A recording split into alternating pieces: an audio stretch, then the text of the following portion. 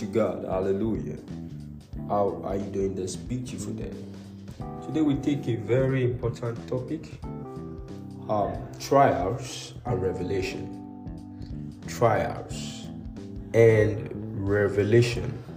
Deuteronomy 8:2 talks about how that the Israelites went through the wilderness so that their hearts will be revealed to them, because in the promised land there are certain things that should not be done. There are certain things that they should not evolve in. So God had to take them through a process to purge their hearts, to prune their hearts, so that when the promise comes, it can be long lasting. Because what the Lord does is without sorrow.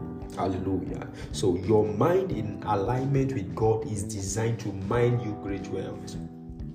Great wealth. Don't lose focus in scary times.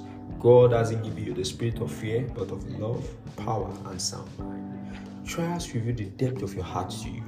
Trials reveals your true friends. Yes, the Bible says true friends stick closer than blood.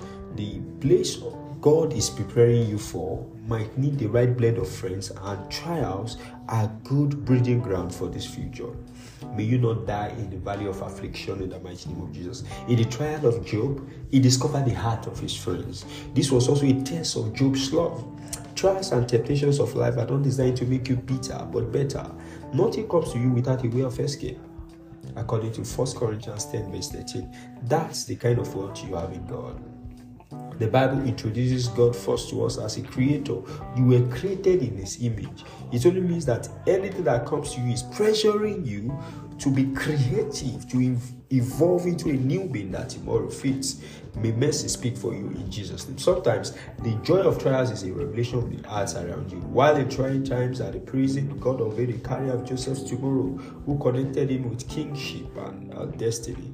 Never lose yourself when it seems you are limited by life.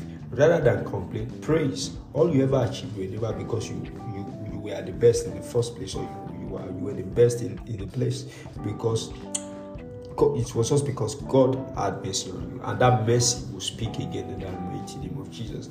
Receive grace today.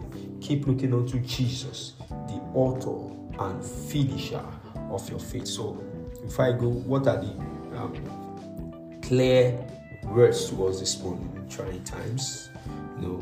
Sometimes God permits you to go through things so He can introduce you to the quality friends that you must redesign the future with when you get to the promised land. Trying times are beneficial for revelations if you would focus right. May the grace of the Lord speak for you in this season. Hold on, hold out. God is all by you.